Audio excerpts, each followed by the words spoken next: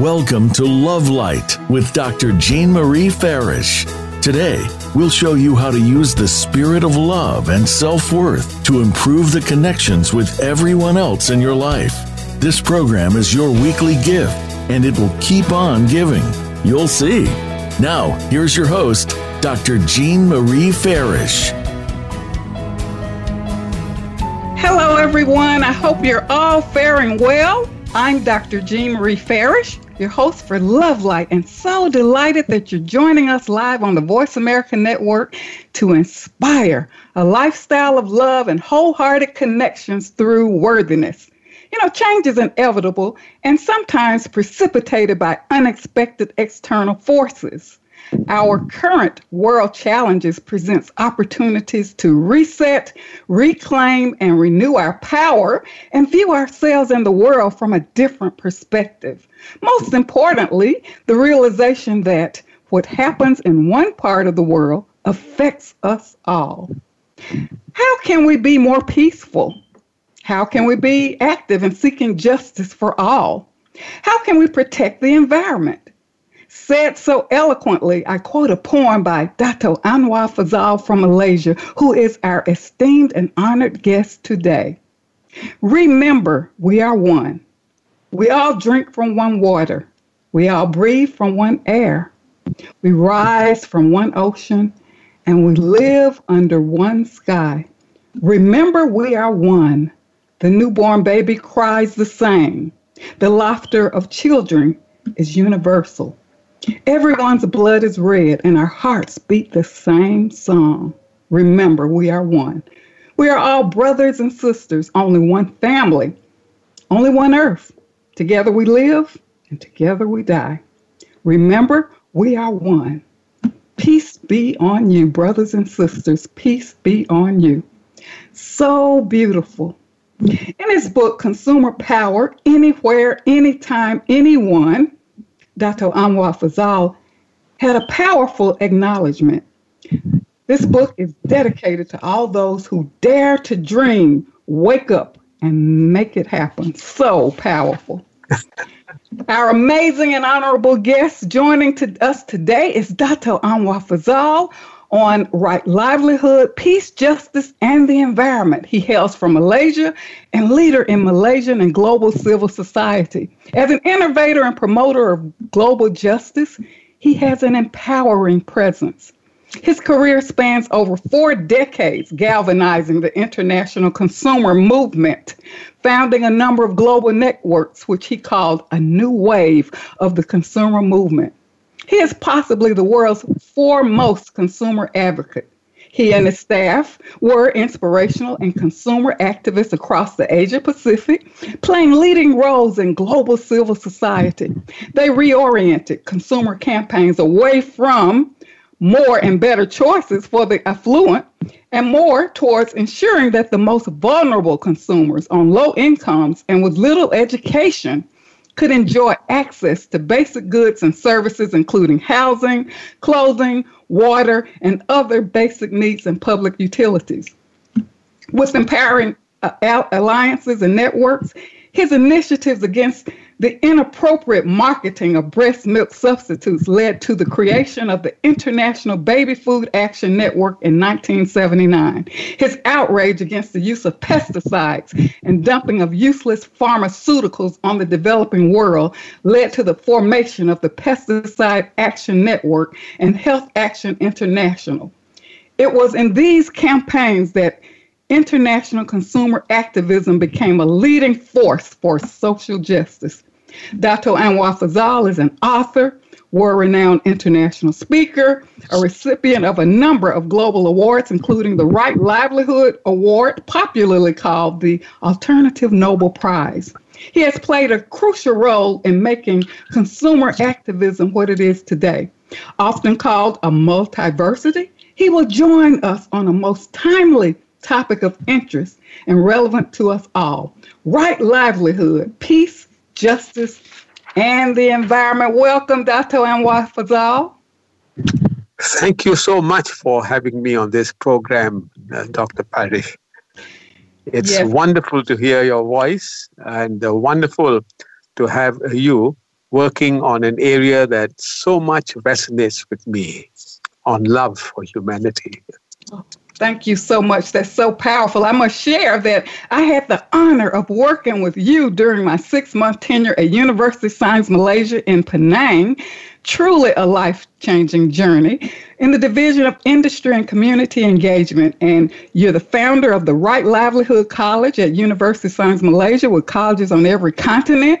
We worked as a team with USM faculty and staff on a book that came into fruition, Volunteerism in Malaysia, Fostering Civic Responsibility, under the direction of former Vice Chancellor Dato May. So we meet again on Love Light, which is all about empowerment. So Dato, we're currently facing a world challenge around the world, and this is a timely topic and concern to the masses of people as we speak. So I would love for you to talk about your central aim, the aim of your work, the concept of right livelihood. And as a recipient of the Right Livelihood Award, popularly called the Alternative Nobel Prize, what does this mean for you and your work?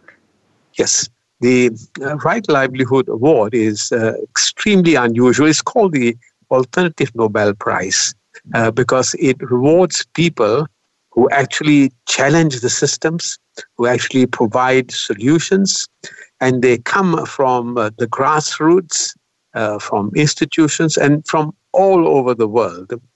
The founder of this foundation actually went to the Nobel Prize Foundation and said, I like to fund the people who actually do alternative work, not just the traditional sciences and the art and the literature, but people who actually go out and make a difference to the world.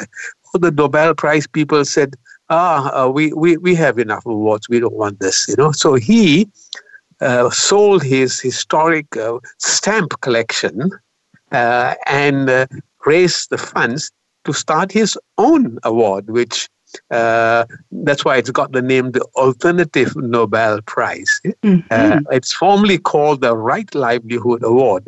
And he wanted to use this word, right livelihood, primarily because it is a very ancient concept of the right way of living. And the right way of living means living with caring, living with taking care of yourself.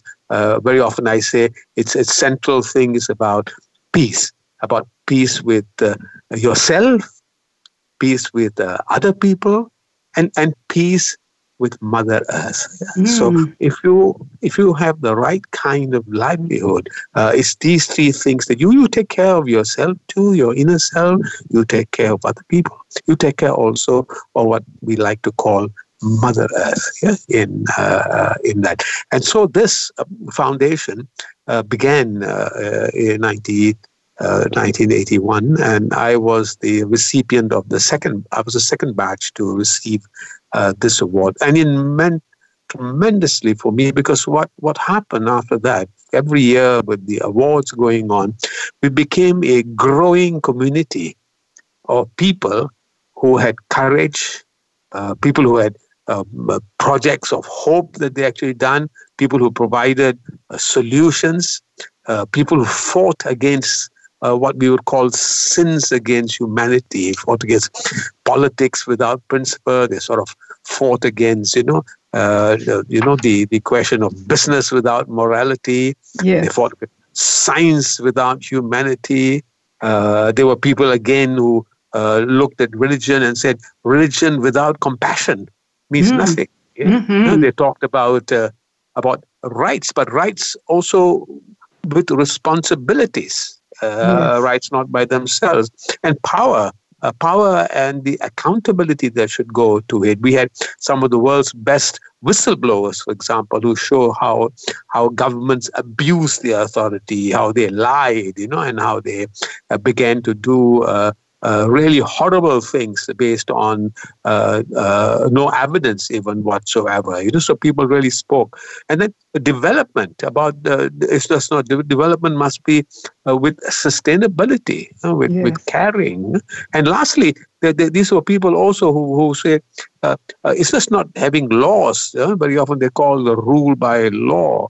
But laws with justice, because you can have laws that actually protect injustice, as we've seen. So these groups of people, now there are some 100 over people, represent, you can say, huge power banks of energy in you can say every conceivable kind of a problem that we have in the world today. So for me now to be part of this really meaningful community, a community of caring, a community of action all over the world, made my life's work very complete. And it is so open-ended because the way we have designed how we move forward is very open, and it's like an expanding universe. New things come up, and you respond to new things. It's not bureaucratic and stuck and rooted in there. So this right livelihood has meant a lot of difference to the world, and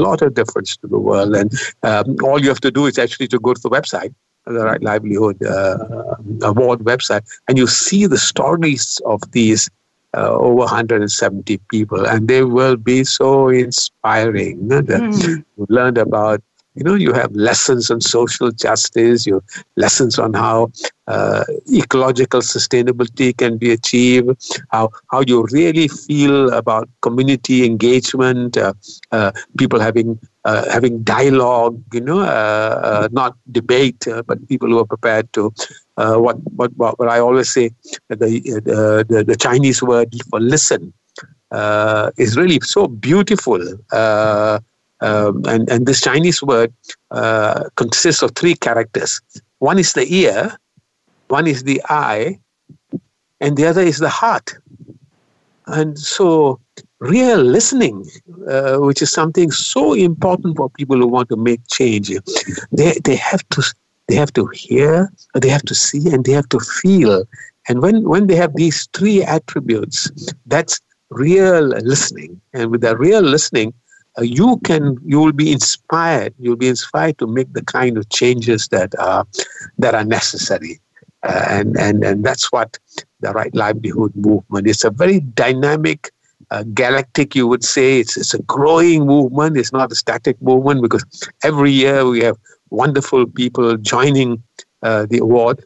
Most recently, it was a young lady of 14 years old, Greta, who's taken the whole world by storm on saying, why are you not working on the climate? Why are you trying to destroy the world? Don't you care for me? Don't you care for the future? And that she doesn't fly by plane. She goes by boats from place to place and speaks out, and just wonderful. And she is the youngest ever awardee of the Right Livelihood Award. So it's people like that, that kind of sense, and I think they inform, they inspire, and then they actually have large numbers of initiatives that actually you can be inspired to do yourself. That is so powerful. And I must say that during my time spent in Malaysia and seeing you in action through the Right Livelihood College and working at University of Science Malaysia, it transformed my life, and I woke up to the true essence of life and love, and it really changed my life. And I remember during my time in Malaysia, you gave me 5 seeds that I still keep that represented the principle of Pancasila. And I wrote it down. You said social justice, ecological sustainability, political, cultural vibrancy, and economic productivity. Can you share this empowerment platform, Pancasila of Power? Yes. These are the 5 areas that actually embrace all of us and are very central to our lives. And in the social area, it's all about justice that is so important. And any society that is not just is doomed to failure, is doomed to violence, is doomed to, hate and anger. And the second seed was about ecology. If we don't take care of Mother Earth, we are committing ecocide. Yeah, we actually destroying the source of our life, the caring home that we have been given of Mother Earth, embracing us in her hand, holding us to her breast, and then we are the amazing group that is part of Mother Earth itself. And the third seed is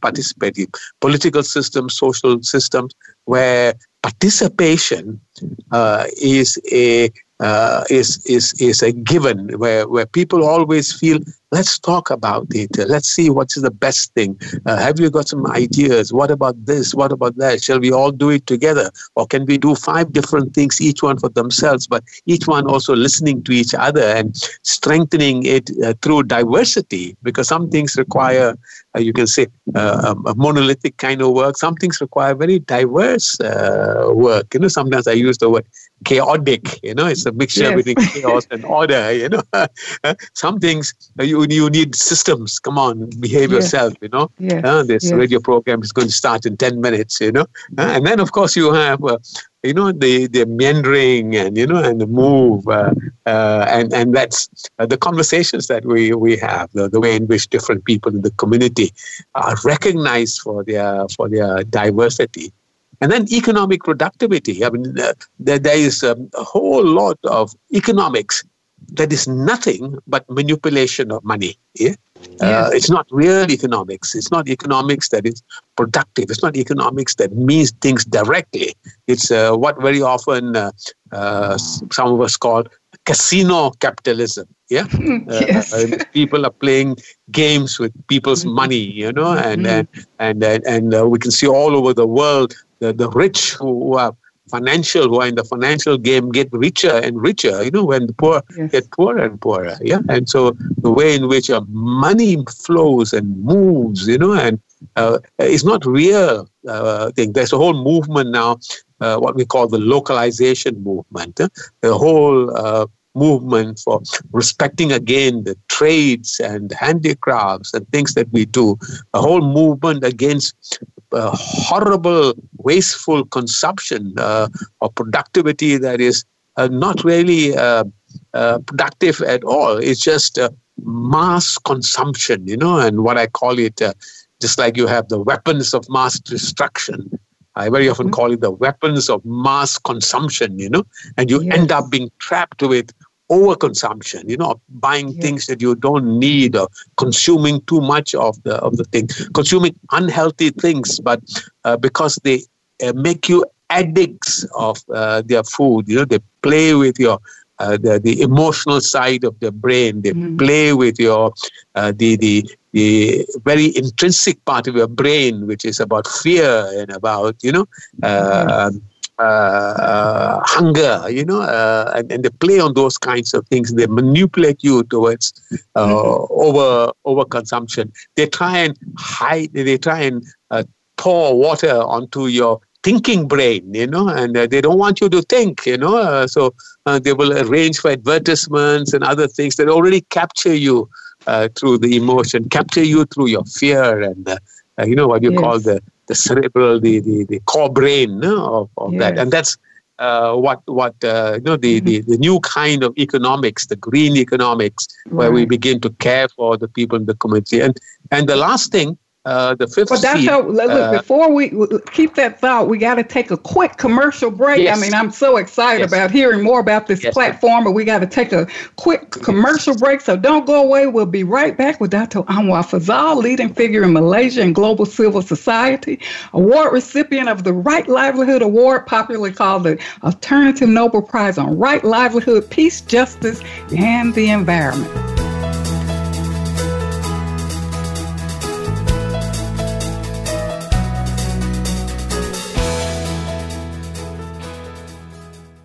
Become our friend on Facebook. Post your thoughts about our shows and network on our timeline. Visit facebook.com/Voice America. Celebrate the launching of Dr. Jean Marie Farish's new book, Living in the Spirit of Love, to guide you in strengthening and embodying the practice of love in your daily life. Connect with us on Facebook and join our Lover's Lane Feel Good Now community. And tune in to the Love Cocktail Minute. Relax, refresh, renew for support and daily inspiration. Life Care Wellness Pep for Angels Inc. is a nonprofit organization to enrich lives and serve our community with emphasis on serving children who are hospitalized.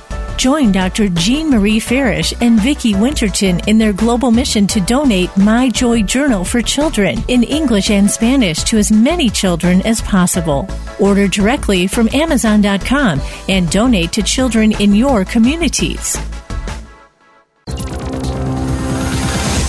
It's your world. Motivate, change, succeed. VoiceAmericaEmpowerment.com.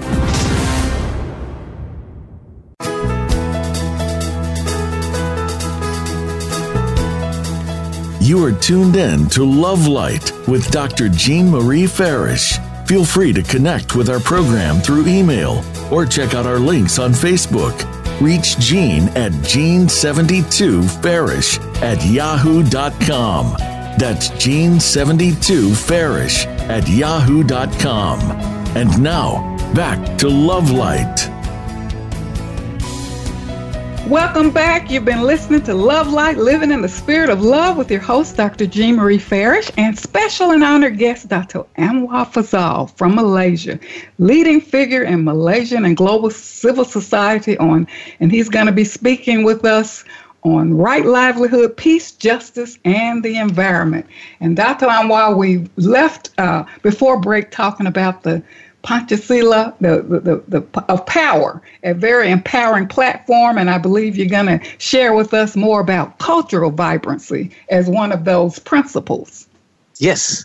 I think when we talk about the social justice, ecological sustainability, community production, economic production, community participation, we very often forget one beautiful thing that makes us what we are and makes us into different kinds of communities and brings out the whole diversity of just creative talent through dance and music and poem and clothes and speech and the way we use our hands to talk. And some people shake their head and they mean yes, others shake their head and they mean no. You know?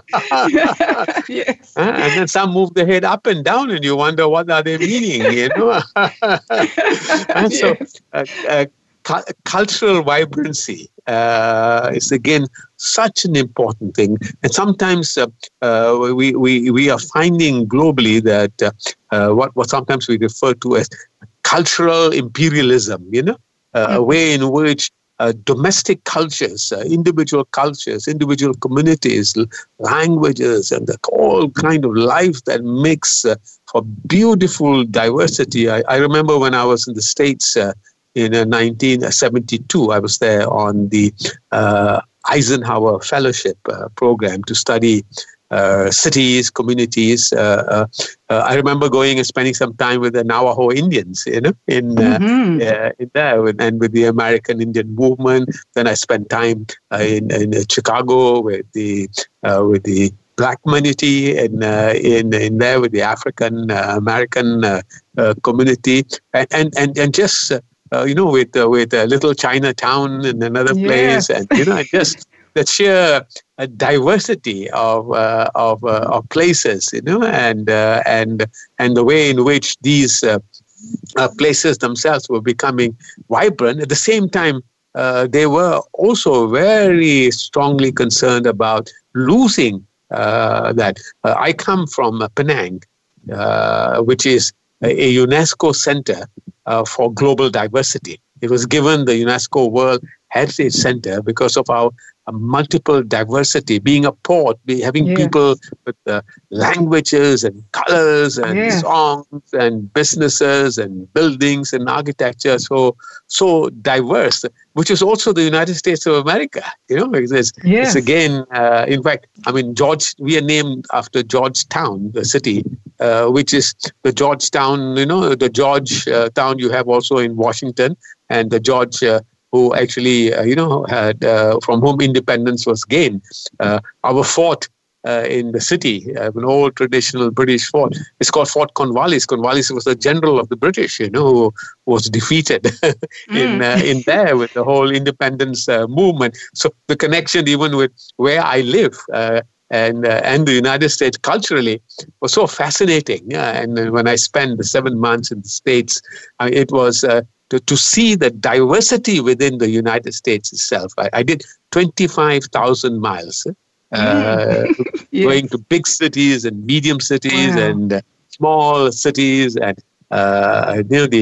you can say the colonies of the American Indian community, seeing all the different kinds of problems. I spent some time with the American Indian movement in St. Paul, Minneapolis. I spent some time in New York and Harlem, and every place that I went, I wanted to see both the underside and the overview of the places, so that I see the real community, real people.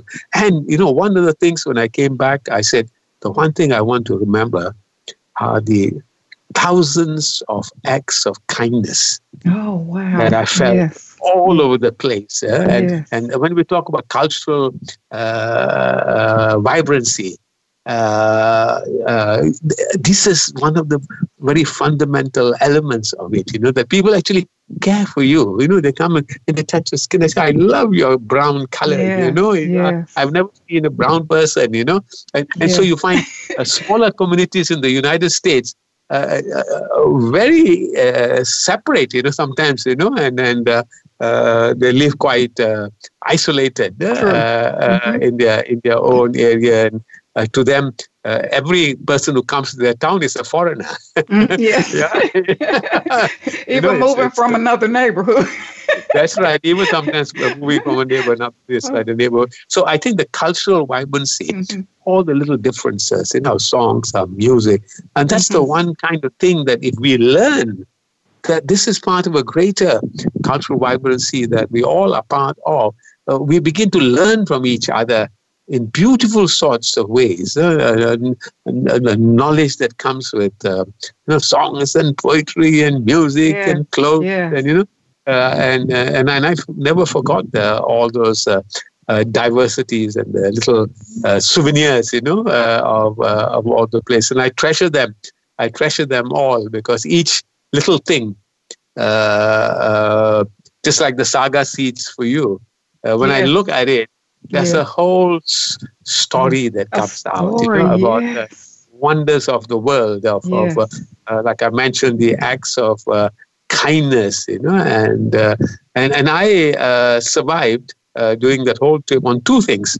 One, there was a radio in my car, which meant I always felt I was never alone.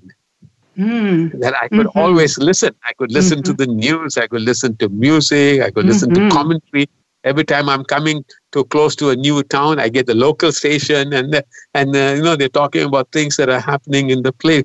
And I just felt, even there, being a radio lover and having grown up with radio, with the radio as my education from age about 8 or 9, I was just glued, standing up on a stool because my parents had kept the radio right on top of the cupboard because they didn't want us playing with it and destroying it because the most expensive thing they had in the house was the radio, and well, that was the earliest form of communication. Everybody gathered around the radio to listen to see what was happening, or even listen to stories or whatever.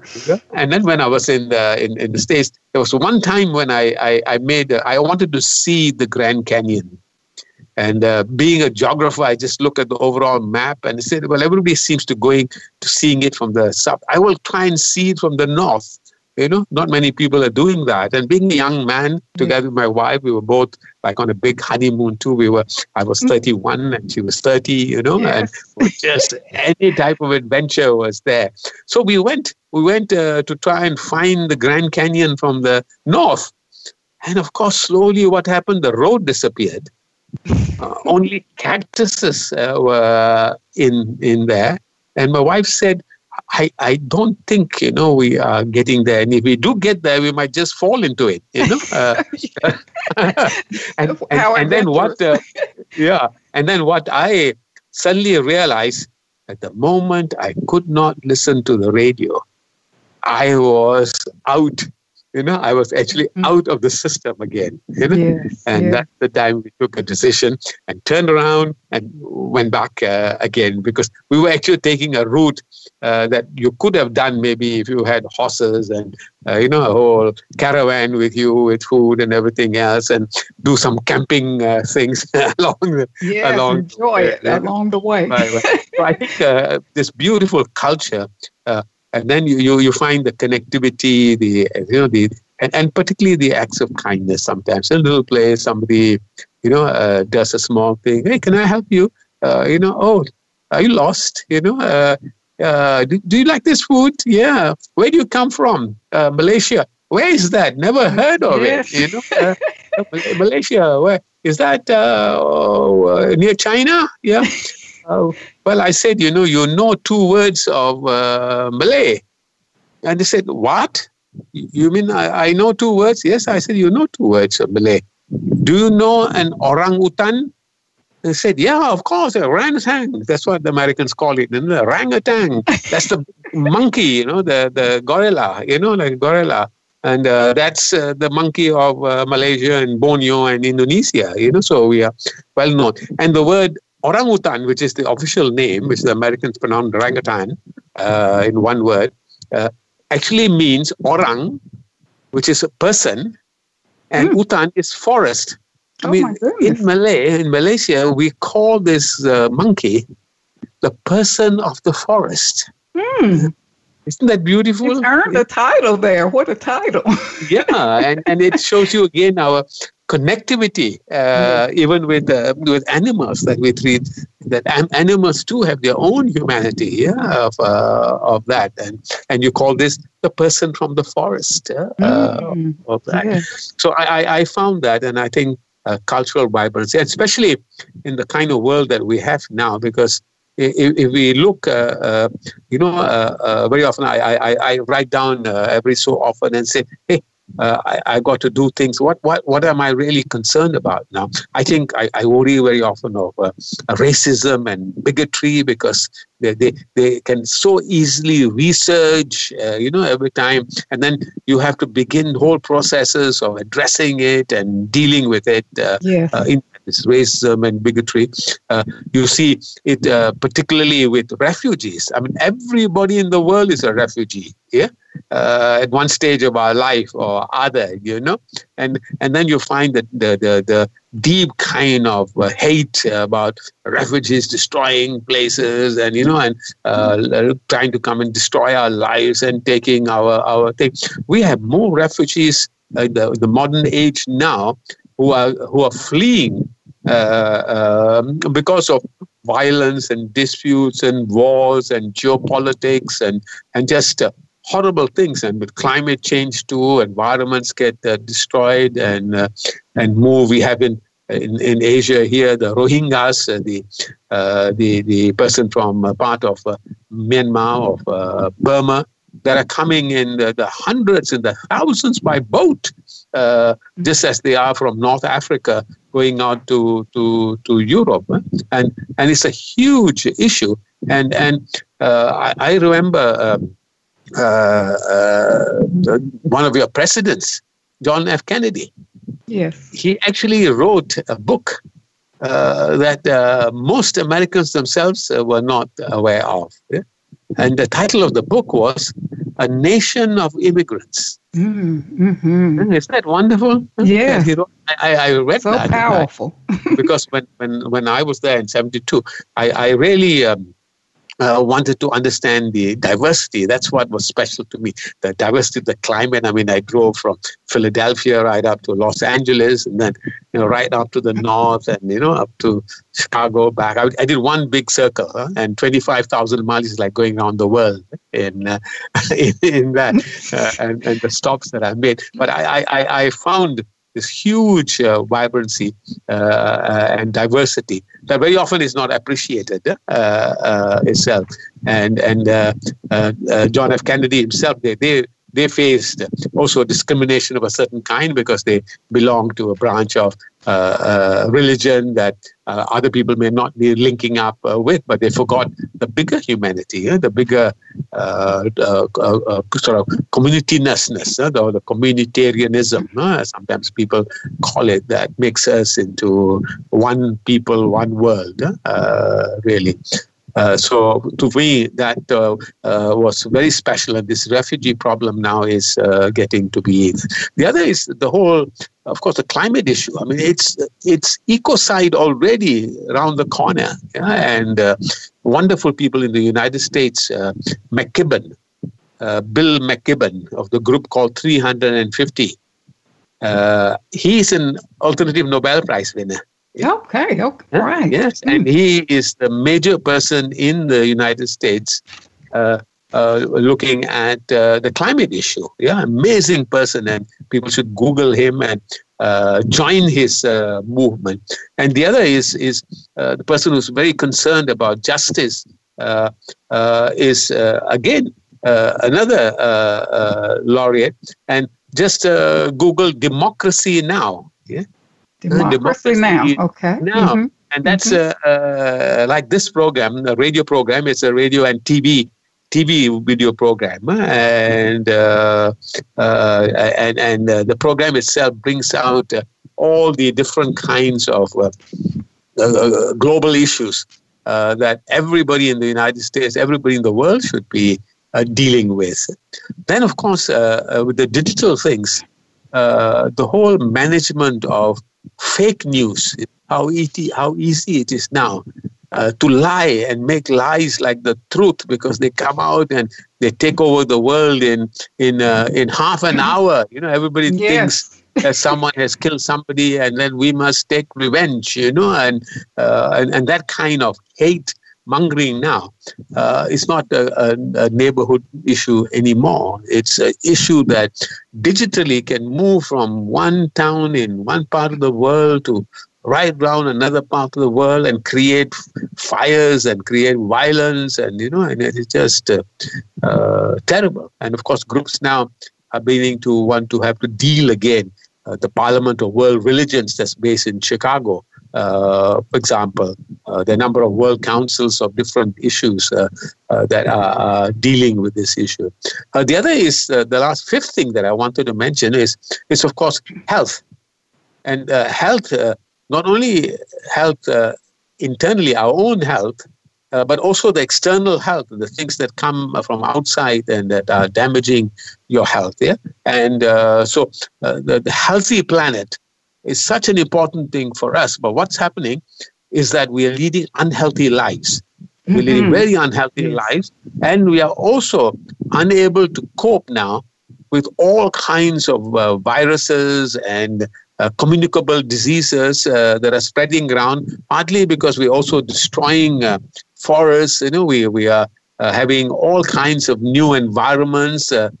We have people who are working through what is called biotechnology and research, and creating also sometimes monsters for experimental purposes. And it's a whole new world there too. And things like that can be even more dangerous than the nuclear bombs. Yeah? That is, as we can see, how the whole world has been into a lockdown as a result of coronavirus. Yeah?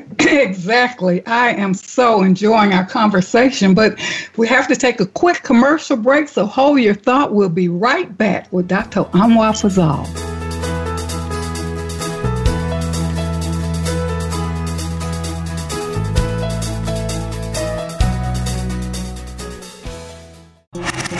Voice America is on your favorite smart speaker. If you have Alexa or Google Home, go ahead and give us a try. Hey Alexa, play Finding Your Frequency podcast on TuneIn. Celebrate the launching of Dr. Jean Marie Farish's new book, Living in the Spirit of Love, to guide you in strengthening and embodying the practice of love in your daily life. Connect with us on Facebook and join our Lover's Lane Feel Good Now community, and tune in to the Love Cocktail Minute. Relax, refresh, renew for support and daily inspiration. Life Care Wellness Pep for Angels Inc. is a nonprofit organization to enrich lives and serve our community with emphasis on serving children who are hospitalized.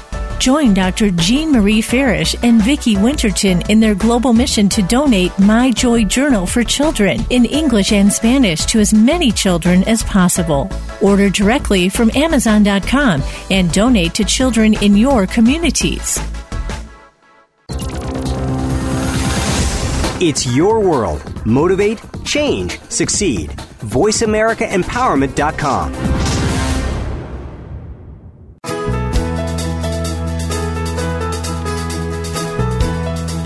You are tuned in to Love Light with Dr. Jean Marie Farish. Feel free to connect with our program through email or check out our links on Facebook. Reach Jean at Jean72Farish@yahoo.com. That's Jean72Farish@yahoo.com. And now, back to Love Light. Welcome back to Love Light. I'm your host, Dr. Jean Marie Farish. And if you're joining us, we are with our esteemed and honored guest, Dato Anwar Fazal, the world's foremost consumer advocate and leading figure in Malaysian and global civil society on right livelihood, peace, justice, and the environment. Dato, would you just share with us, we've been talking about a lot of issues and that we're all faced with collectively in terms of peace, justice, and the environment. What can we do? What are your suggestions? What are causes that we can join in on? A lot of people are feeling on lockdown, a little bit helpless and hopeless. So inspire us, take it away, and just share with us networks and things like that, causes. It's amazing now the millions of things that people are doing all over the world. One of the most outstanding books that I have ever seen, that I think everyone who wants to make a difference in the world should read. And the title of the book is so interesting. It's called Blessed Unrest. Very interesting Blessed Unrest. title. And it's how people of the world are making a difference and are not aware of the things that they should continue doing. And this book is by Paul Hawken, Paul Hawken, Hawken, Blessed Unrest. And in that book, he looks at every single major issue that every community in the world should be concerned about. And the whole range, you can say all the things that I talked about when I shared the sort of 11 sins against humanity, of all the different things that were actually originally from Mahatma Gandhi, the great peace advocate. And I added the last four for modern times that are our concern. And for each one of those issues, he has an analysis, and he gives a list of all the major organizations in the world, the vast majority of them in the US, whom you can contact and work with on the issue. I mean, it's an encyclopedia for action, of things that you can do, of resources, of finding groups that you want to work with, and it'd be just quite amazing. It's been around for over a decade. I'm hoping very much that it'll become an updated thing that can be dynamic in an ebook, and everybody can add. There's another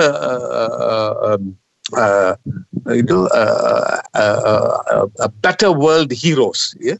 Better World Heroes, and then that's again based in the United States of America. I mean, the U.S. are amazing people, who are doing great things, who are inspiration globally. And this Better World Heroes, I mean, you go there, you can get amazing information of hundreds of people all over the world that are actually making a difference. Actually making a difference, and you can do all kinds of very interesting things with the information. And it's a website. From all these, one of the things that I have developed a 5-point module, what I call the Panchasila. Panchasila is in old Sanskrit language, one of the oldest languages in the world. It means Pancha means 5. Sila means principles, 5 principles. And these are the the power of 5, the power of how actually you can make a difference, how you can empower yourself. And among these 5, the first one is the power of 1.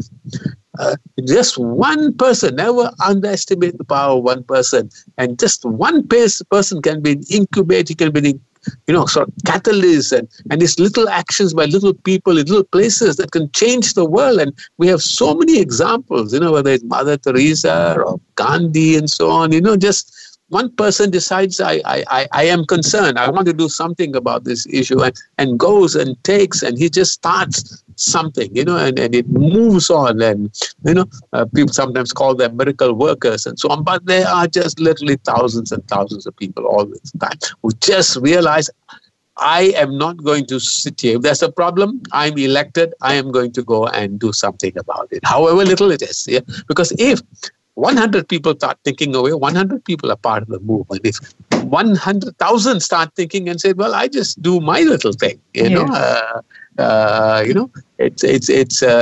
powerful. The second is the power of many, and the whole way of building networks. And then you find that all over, when you have an issue, and nowadays with the power of the internet, you can form groups and chat groups and action petition campaigns like change.org or Awar's, many, many major things where people can begin to look together. And this is the power of alliances, the power of networks, what I call love affairs. Yes. You don't have to even form formal organizations very often. We share a certain thing and we agree. We set up a mechanism for working together, whether it's on gender, on ecology, on justice, or workers' health, or health issues, refugee issues, family issues, community issues, a whole range of things. And then the power of many, the tactics, the strategies of getting this. I learned quite a lot about these things in my younger age from a group in the United States called the Midwest Academy. Yeah? Mm. And the Midwest Academy was actually the training place for activists. Yeah? It started with workers of justice and so on in that. And it's amazing that there it is here in the United States, in one place. Yeah? That's why I think the U.S., because of your diversity, there's just amazing sprouting out of all kinds of ideas and powers, in all different parts of the world. And this Midwest Academy, which multiplies people, accelerates the number of people, who do more things and learn how to organize, how to strengthen. In 72, I picked up some of the most wonderful, wonderful books at that time that were wanting to do new kinds of ways and alternative things. The third power, this is very important. I call it the power of the halo, the kind of nice little thing that on top of your head, it's actually it's actually looking at our own traditions, our spiritual traditions, traditions of love and caring, and community support, and the golden rule, for which is there available in all the religions of the world. Treat other people like you would like to be treated. Yeah, and then on that spiritual traditions, and the other is the sort of global international legal instruments. We have global international networks, laws with regard to human rights, world environment guidelines, and all these international guidelines which most governments have accepted and endorsed. So they become like universal values and universal standards.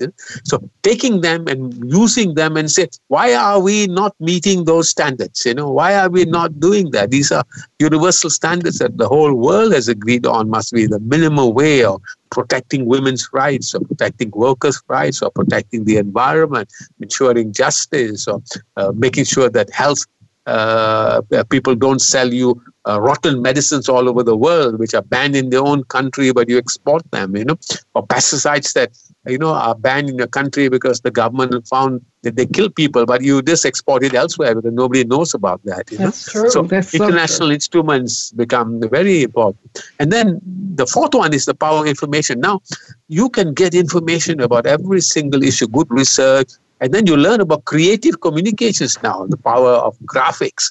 One of the world's best graphic designer is actually in the United States, and he worked with me as an intern, and he was originally from Zimbabwe.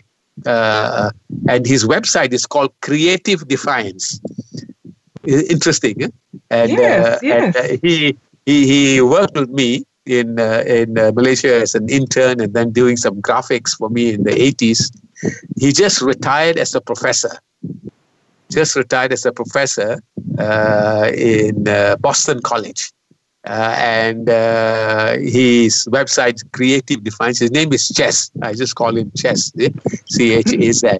Okay. You must see his website. Just Google the word Creative Defiance. And he just has so powerful things about simple abuses in our life, whether they are about race or about the environment. And he has a special passion for Africa because he comes from a country that was very exploitive and very violent, and he had to leave that country together with his Japanese wife and child.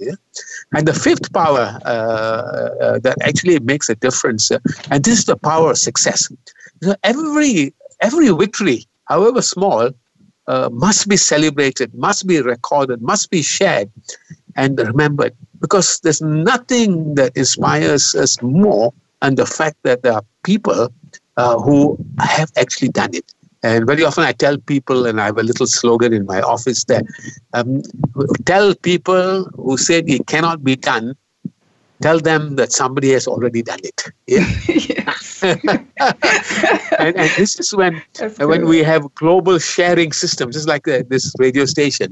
We share with people what's successful things, interesting stuff that you see, books that we could read, wonderful personalities that are working. And good work that has already been successful, I believe, inspires more good work, and that really makes a difference. And that's about our life, making a real difference. Wow, those are powerful. The power of 5. Those thoughts are so important to get us on our way, make us more aware, and really look at what we can do right now. And as you've indicated, all these powerful resources, we can just take a look and join causes and connect with people all over the world.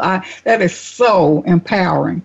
And I'd like to know, how can listeners learn more about you? What's your website, or how can we connect with you and learn more about you? Just Google my name. They'll see all kinds of places. Yes, I know. Connect, go to the website and connect with me, with my website, with the Right Livelihood College or Right Livelihood Award. You can connect with me there, and in many other movements. And I'm always very, very keen to connect people in that, which I feel is so important. My whole life has been what I call giving. And I believe that true leadership is not, about creating followers of your ideas. Real leadership is about creating more leaders. All right. And every time that there are people, young people, I spend 1/3 of my time with young people, proactively. And I said that there is going to be no future if we don't work with the future now. Well, Dato, go ahead. I'm going to close out with a memorable poem by you. I can spend hours talking to you like I did in Malaysia, and you've been so empowering with your messages. But I want to close out with this memorable poem by you called Serenity. Serenity is peace with ourselves. It is peace with other people. It is peace with the environment. It is about peace with everything. Serenity is there if we only listen. The horizon, the rainbow, the dawn, the sunset, the gentle quiver of a cool wind, and the light wetness of the waterfall spray. Serenity is there if only we listen. A walk in the jungle, down memory lane with friends, watching twinkle of a million stars and breathing deep the sounds and the smells of kindness and gentleness. Serenity is there if only we listen. Serenity begins with yourself, looking inside to find the outside, looking outside to find the inside, with our ears, eyes, and heart. Serenity is there if only we listen. I thank you for joining me, Dr. Anwar, today to share these empowering messages, and thanks to all who have tuned in. I'd like to thank our Voice America team for making our show a reality and shining their love light around the world. And remember, an empowered self is a loving self, and keep your love light shining.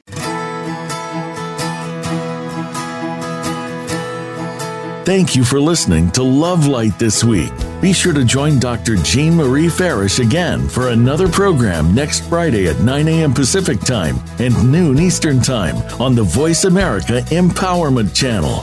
Have a wonderful week filled with love, self-worth, and better connections.